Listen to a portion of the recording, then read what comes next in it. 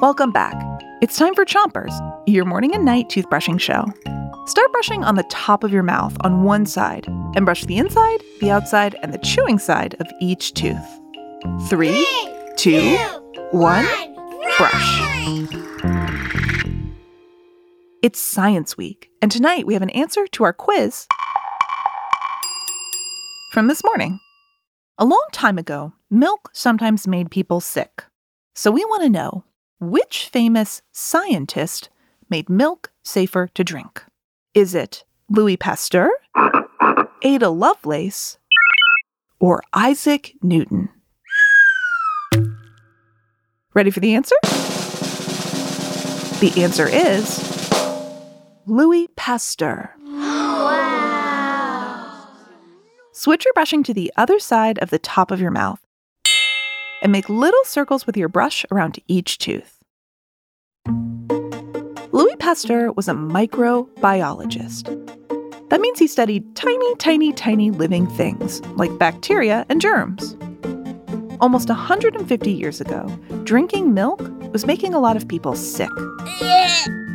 Pasteur guessed that maybe bacteria could be the reason why. Switch your brushing to the bottom of your mouth and brush those front teeth. In science, a guess is called a hypothesis. So Pasteur's hypothesis was that bacteria was making people sick. To see if their guess or hypothesis is right, scientists do experiments. And Pasteur learned by doing experiments that his hypothesis was right. It was the bacteria. Switch your brushing to the other side of the bottom of your mouth and brush the molars all the way in the back.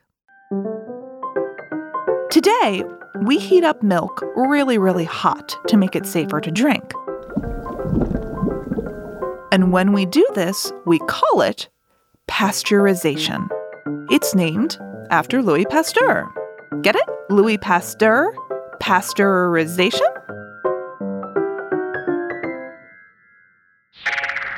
That's it for Chompers tonight, but come back tomorrow for more scientific discoveries. Until then, 3, 2, 1, spit. Chompers is a production of Gimlet Media.